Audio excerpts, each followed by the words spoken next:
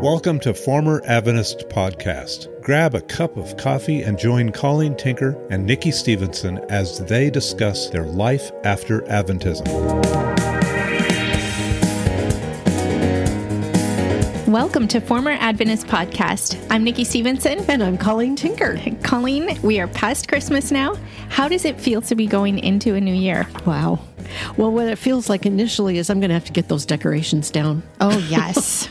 That's always quite a day. Yeah, it's funny because I'm always very excited to get them up as soon as possible. But come New Year, I'm ready. I'm ready to get them back down. Yeah, isn't that funny? Mm-hmm. Well, anyway, that's kind of where we are, facing a new year with a clean house and pure heart and clean hands, hopefully, huh? Yep. And I'm excited about what this year will bring with the podcast. You know, we have had some pretty unexpected things come up out of our studies and our time together here. I'm looking forward to seeing what comes next. Me too. I did not expect to feel about Daniel like I feel now when we started this book. No, me neither. But we're taking it back, aren't we? We are. And I'm really excited about the fact that God really is clear with us. Mm-hmm. Not detailed, but clear. Mm-hmm. So it's pretty fun.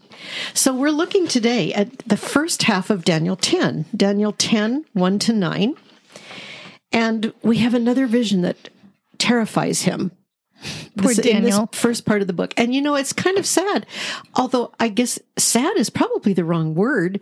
This man is old at this time. He's probably past 85, probably no longer in the service of the king, because we learned earlier that he served the king through the first year of Cyrus's life. And this vision is occurring the third year of Cyrus. So Daniel is apparently retired by now, but God's not done with him. And you know what? I just have to say, by the way, it's a very big comfort to me that God decides when we retire and when we're done. Mm-hmm. He keeps bringing us his work as long as he wants to bring us his work, sustaining us as long as he wants to sustain us. And our job is to trust him and to do what he puts in front of us. Like Moses was 80 when he led the children of Israel into the wilderness. That's astonishing. Yeah. And he was there with them for another 40 years. Yeah. And when he went up to Mount Nebo to die, the Bible tells us his eyes were not dim and his strength was not waning. He was still full of vigor, but God took him. Wow.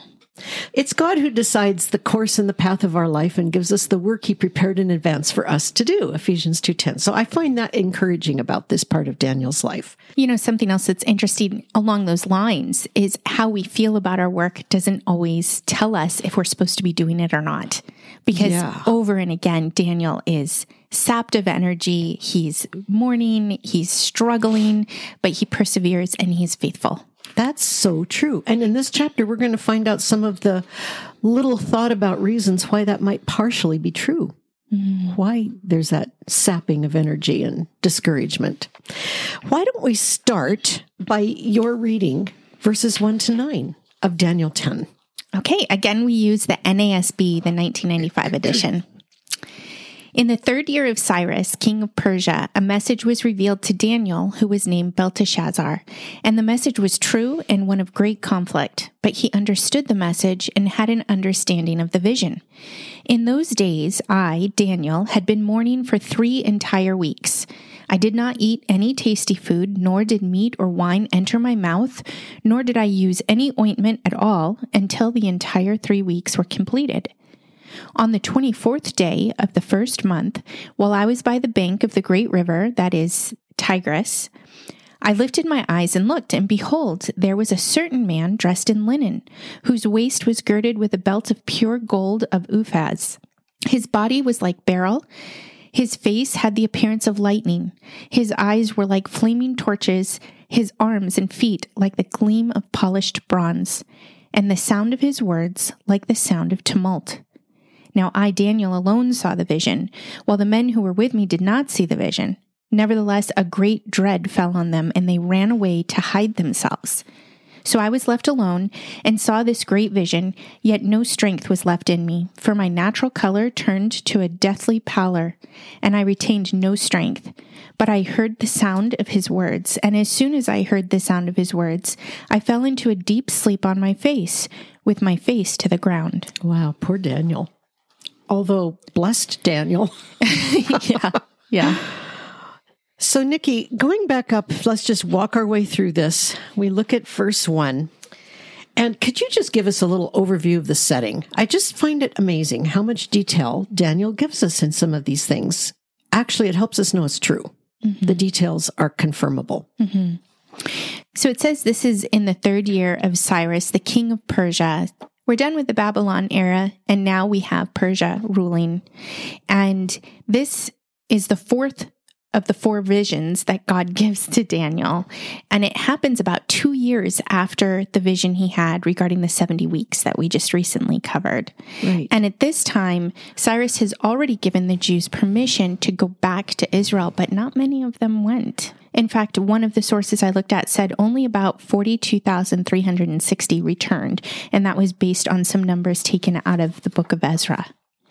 We're thankful for Ezra and Nehemiah, which I didn't used to understand were actually at the end of Daniel's life. Ezra and Nehemiah lived during the Persian times, and their recording of history of what happened to the Jews during the edicts from the Persian kings of the rebuilding, all of this happened at the end of the Old Testament period when Israel's going back to the land. And I didn't understand that about Ezra and Nehemiah. You know, Ezra was a scribe, Nehemiah was cupbearer to the king, and there are some people who actually believe, in fact, I think most scholars believe that Ezra and Nehemiah originally were one book, but it was divided up and given the names of the 2 people who were the key players for the Jews, apparently. Wow. But those 2 books record this part of Israel's history rather well, actually. And partly we discover in these books why it has been so important for Israel to keep such careful records. Like if you read through Kings and Chronicles and you glaze over with all the names of the people and their sons, when they come back to the land, that becomes necessary to know who's a true Jew, who's a true Levite. And if people don't have actual written proof of their lineage, they can't have the jobs that they might claim to be worthy to have. Mm-hmm. They have to show who they are. Israel has kept this hugely detailed record, and Ezra and Nehemiah are recording that here at the end of the empire. Okay, so that's just a little by the by, but it's related to where we are here. It's interesting, too, in this first verse, it's written in the 3rd person, even though Daniel wrote it. It's almost like an introduction, and then Daniel begins to speak in the 1st person. Which is interesting that he does it that way. Mm-hmm. It also tells us something about Daniel's relationship and response to what he's about to see. What does it say right there in verse 1? The message was true and one of great conflict. And then it does say, but he understood the message and had an understanding of the vision. And what's interesting is that's almost a summary of what we're about to go into, because he doesn't begin understanding. It doesn't seem to. So it's not in conflict with what comes next. It's better, I think, to see it as a summary of what follows. I think so. And I think it's also interesting. We both discovered this in our study of this chapter, that chapters 10 through 12 are best considered as a unit. Mm-hmm. In all the previous chapters, there were themes, and it was clearly defined what themes were there. For example, Daniel 7 was the vision of big beasts, and so forth. The vision that Daniel's going to actually hear the details about is actually going to occur in Daniel 11. And then the summary of the far future is going to occur in Daniel 12. Daniel 10 through 12 is actually a unit that goes together. That was helpful for me to understand. Yeah, I didn't know that. And I read one commentator say that a lot of Christians don't spend enough time on these 3 chapters. And he suggested that they should be read in one sitting repeatedly. I think that's actually really smart. I saw that when I looked over the notes you sent me last night, Nikki, and I thought that's a really excellent insight from that commentator, because it is a unit. We who grew up on proof texting know how easy it is to get tunnel vision with part of a passage. Mm-hmm. It's an interesting thing to think about. So in verse 2, Daniel gives us a little background into what he was going through at the time of this next revelation. And what was that? Leading up to this, he'd been mourning for 3 entire weeks. Yeah. And we've already mentioned some of the reasons that could possibly have been that they had not really had a very big response to go back to the land. I think it's interesting also that as we pursue this chapter, we're going to discover some of the behind the scenes reasons that response may have been low. And that was a new discovery for me with studying this chapter this week. It was also interesting to me to think about how old Daniel was at this time, because there was such a small number of Jews that went back, but Daniel wasn't among them. And I was trying to figure out why. And you had mentioned he would have been in his 90s probably by now. Yeah, late 80s, 90-ish. That might have been a really difficult journey for him at that point. Perhaps that could be part of it. But we also discovered down a little bit further the date, the time that this was occurring at. And this falls in line with when they would have been celebrating the Passover. That's really interesting. So perhaps he had that on his mind, on his heart. They don't have Israel all put back together in Jerusalem to celebrate that, even though they have permission to go back. That's got to be disappointing. I don't know. We can only speculate, but these are interesting details to think about. Right. And for him to actually be mourning and fasting and praying, he's actually wanting to know something from God. And what do we learn further in verse 3? I really like this one. Okay. It says, I did not eat any tasty food, nor did meat or wine enter my mouth, nor did I use any ointment at all until, I love that word. I do too. The entire 3 weeks were completed. So Daniel was not on the Daniel diet. He ate meat, he drank wine, but he had been fasting for this time. Yes. All of those people that taught us that Daniel refused the king's meat in chapter 1, look at this. This is the end of his life. And he's clearly been eating meat. And God has been using him. In amazing ways. Yes, unique, completely. Nobody else has had the kinds of insights and revelations that Daniel got.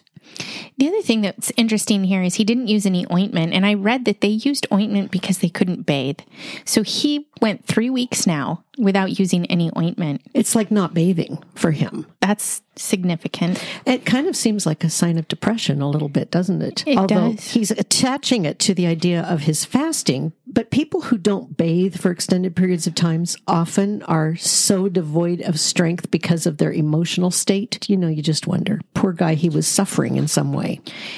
Yeah, well, he used the word mourning. It wasn't a show. It wasn't to manipulate God. His emotions were definitely involved here. And I'm thinking about these men who were with him. They knew that Daniel was in this condition. If he wasn't using ointment, they may not know what he is or isn't eating, but they know something's going on with him. Oh, sure they do. Sure. Because that would also involve the state of his clothes, the state of his hair, his beard, his whole appearance, not to mention the smell. On the 24th of the first month, what happens? He has a vision. He's at the bank of the great river, that is Tigris, and he has a vision of this man standing over the river. Before we talk about the appearance of this person who's standing over the river, what is significant about this date? This is right around the Passover. This is April 24 on our calendar. Right. And the year we've already established is, some sources say 536, some say 535 or 534, but it's in that area based on the reign of Cyrus. One of the commentators I studied for this mentioned was this. Daniel was very precise. He specifically gave the dates. This is making it very hard for the critics of Daniel, who insist that this had to be written after the fact, because many liberal critics believe that you can't have this kind of accurate prophecy before the event. They don't want to acknowledge that God is revealing the future with this kind of detail. He is, and Daniel dates it, and he not only gives a date, but he gives a place and he gives the details. It's hard to discount that as evidence of authenticity. And they would say that all predictive prophecy is dishonest, correct? They don't believe in it. The other thing that was interesting about this date is that there were two Jewish festivals that would have happened around this time, both the Passover feast and the Feast of Unleavened Bread. And those feasts commemorate God's taking Israel out of Egypt and bringing them out and making them his people. And so to have this fall right after they've been given permission to go back and to have so few go, there are a lot of details here that can, I think, easily account for what's going on in Daniel. Right. You know, one thing I think is so interesting just about that Feast of Unleavened Bread, that is associated with the Feast of Pentecost, which we really learn is significant in Acts 2 when it's fulfilled and the Holy Spirit comes. But it is interesting that it's celebrated as part of the recognition of God making Israel his people, pulling them out of slavery, and then this is all being fulfilled in the new covenant reality of the Holy Spirit being given after Jesus's finished work on earth. It's just fun to see those connections. He sees this person in verses 5 and 6, and how does he describe him? I think these descriptions are extremely significant because they help us figure out who he may be. Yeah, this is really interesting. So he says that there was a certain man dressed in linen, whose waist was girded with a belt of pure gold of Uphaz. His body also was like beryl. His face had the appearance of lightning. His eyes were like flaming torches. His arms and feet like the gleam of polished bronze. And the sound of his words like the sound of a tumult. Wow. So, Nikki, where else do we see a description similar to this that may help us identify this person? This is very similar to the way John describes Jesus in Revelation chapter 1, verses 12 to 15. John writes, "Then I turned to see the voice that was speaking to me, and on turning I saw 7 golden lampstands, and in the midst of the lampstands one like a son of man, clothed with a long robe, and with a golden sash around his chest. The hairs of his head were white, like white wool, like snow. His eyes were like a flame of fire, his feet were like burnished bronze, refined in a furnace, and his voice was like the roar of many waters." I think that's so interesting. There's some really specific things that connect this particular passage in Daniel with the one in Revelation. And I think one of the things is that his eyes are described as fire in both cases. He has fiery eyes, burnished bronze in his feet, and in Daniel it says even in his arms look like burnished bronze, and this loud roaring voice. Well, we know that the person in Revelation 1, 12 to 15 is whom? That's Jesus. That's the risen Christ, the one reigning over the churches, the one to whom all authority has been given. And he's revealing himself to John as the Lord of the churches, and he has messages for the churches in Revelation. That is the person, apparently, who appears here in Daniel. Now, I think it's important to mention not all commentators agree about this. Right. And it's because there's just enough vagueness in the connections between this part of the vision and the explanation of the vision to follow that it's possible for people to think it might be the same person. But I think when you look closely at it, I agree with the commentators who believe it's 2 separate people. This is a separate appearance from the one that we see in the second half of the book. Now, I'm not going to stake my firstborn on that, but that's how it appears to me. And the very clear description is clear. And I think one of the things that's so interesting about this is that the person that appears in Revelation is the risen Christ, the glorified Christ. And he's appearing to Daniel in that same appearance. It's almost like Moses and Elijah saw the transfigured Christ on the mountain before Jesus died. They were given a glimpse of his true glory. And here is Daniel getting a vision that's going to span from the moment he's living in the early part of the Persian Empire. It's going to span the future of Israel until the very last part of history. And it's being introduced and given by the same person, the one who has conquered sin and death. That's what it appears like. It's really compelling to think that this is a Christophany, especially when you look at the context of these chapters that are written in Hebrew. These visions and these angels who are speaking to Daniel are talking about what's going to happen in the latter days. This is clearly a picture of the future for Israel, and it's scary. But there's a context here that takes his mind all the way to the end. And to have the risen Christ here appearing right before he's about to learn what's going to come next in chapter 11, it seems like a mercy in a way. It does to me too. So in verse 7, what do we learn about Daniel and the men who are with him? This is another thing that I think is compelling when we're looking at who this first person is. It says, "Now I, Daniel, alone saw the vision, while the men who were with me did not see the vision. Nevertheless, a great dread fell on them, and they ran away to hide themselves." That reaction, that response just takes me to Paul on the road to Damascus when he meets the risen Christ, and the people who are with him, they don't see him. They hear something, but they don't see him. Right. In fact, it says in Acts 9, "Saul, Saul, why are you persecuting me?" And he said, "Who are you, Lord?" And he said, "I am Jesus, whom you are persecuting. But rise and enter the city, and you'll be told what you are to do." The men who were traveling with him stood speechless, hearing the voice, but seeing no one.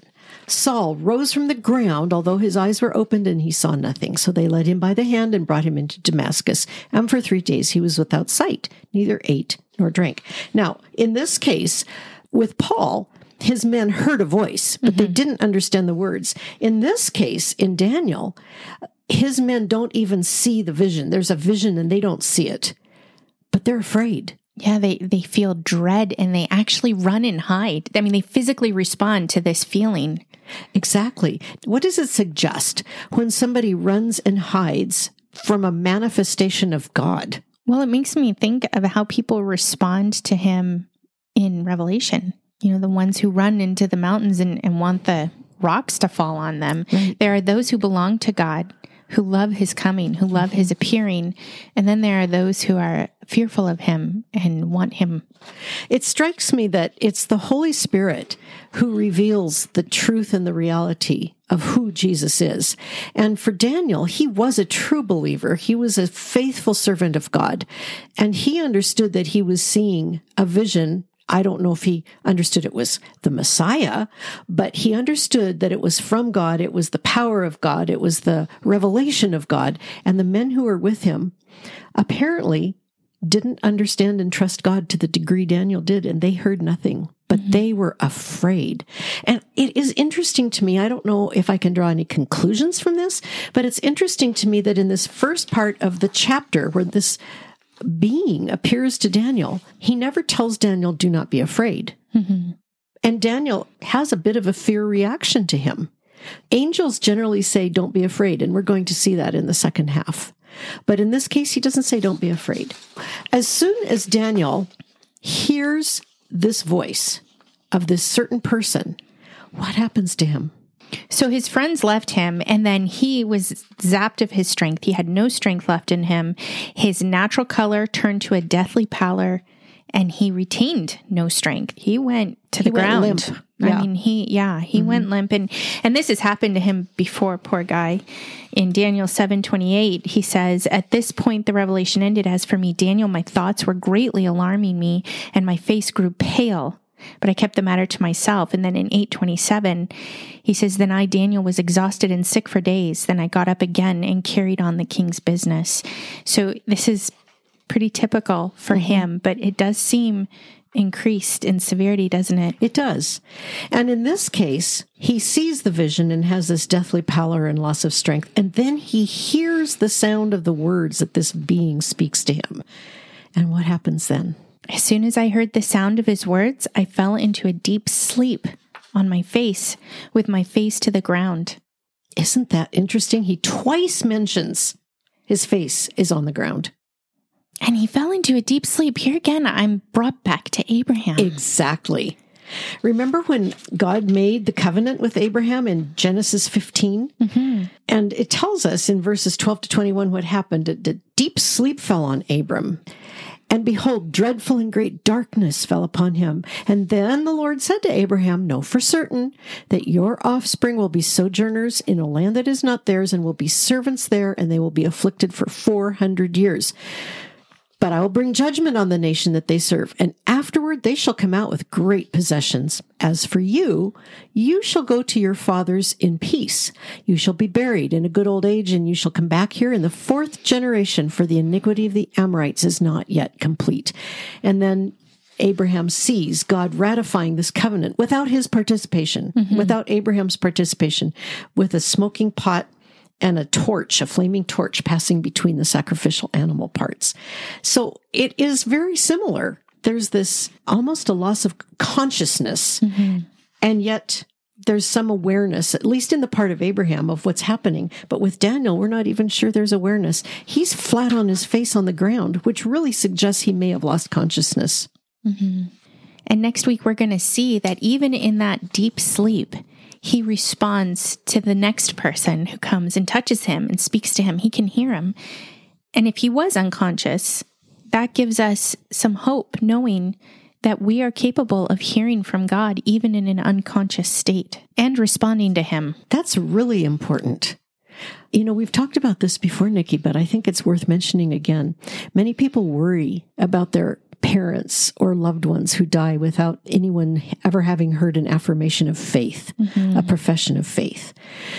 And yet, you know, sometimes dementia or unconsciousness or a compromised physical status towards the end of one's life is something God uses in order to communicate himself to them in a way that doesn't need words. And we can't ever know for sure how God communicates with another person. But we see here in the case of Daniel and in the case of Abraham that God could communicate to them without being conscious to the world around them.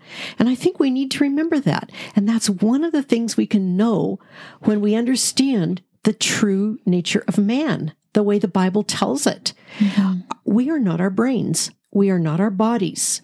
That's part of us. But our identities, as Paul makes clear in 2 Corinthians 5, are not physical. Our identities are spiritual. And that spiritual part of ourselves can hear and respond to the Lord Jesus, whether or not our brains are intact or fully engaged. He's not limited by our physical limitations. He can reach us.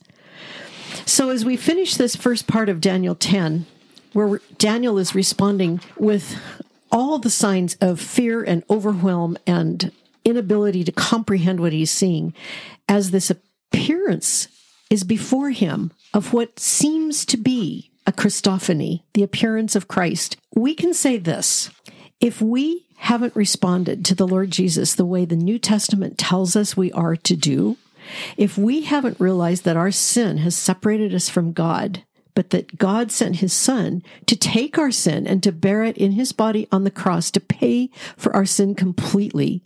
He suffered the wrath of God on that cross and then was buried and rose again on the third day to break the curse of sin into which we were born. If anybody listening has not experienced that freedom of bringing their sins to the Lord Jesus and allowing his payment for their sin to cover them, we ask that you do it. And you too can have the freedom of knowing that you have eternal life and that nothing that happens to you on this earth can ever separate you from the love of God. So join us next week as we continue our way through Daniel chapter 10. And we'll see you then. Thank you for listening to Former Adventist Podcast. You may email us at formeradventist@gmail.com. Former Adventist Podcast is a ministry of Life Assurance Ministries. For more information, weekly articles, videos, and a donation link, go to our website at proclamationmagazine.com.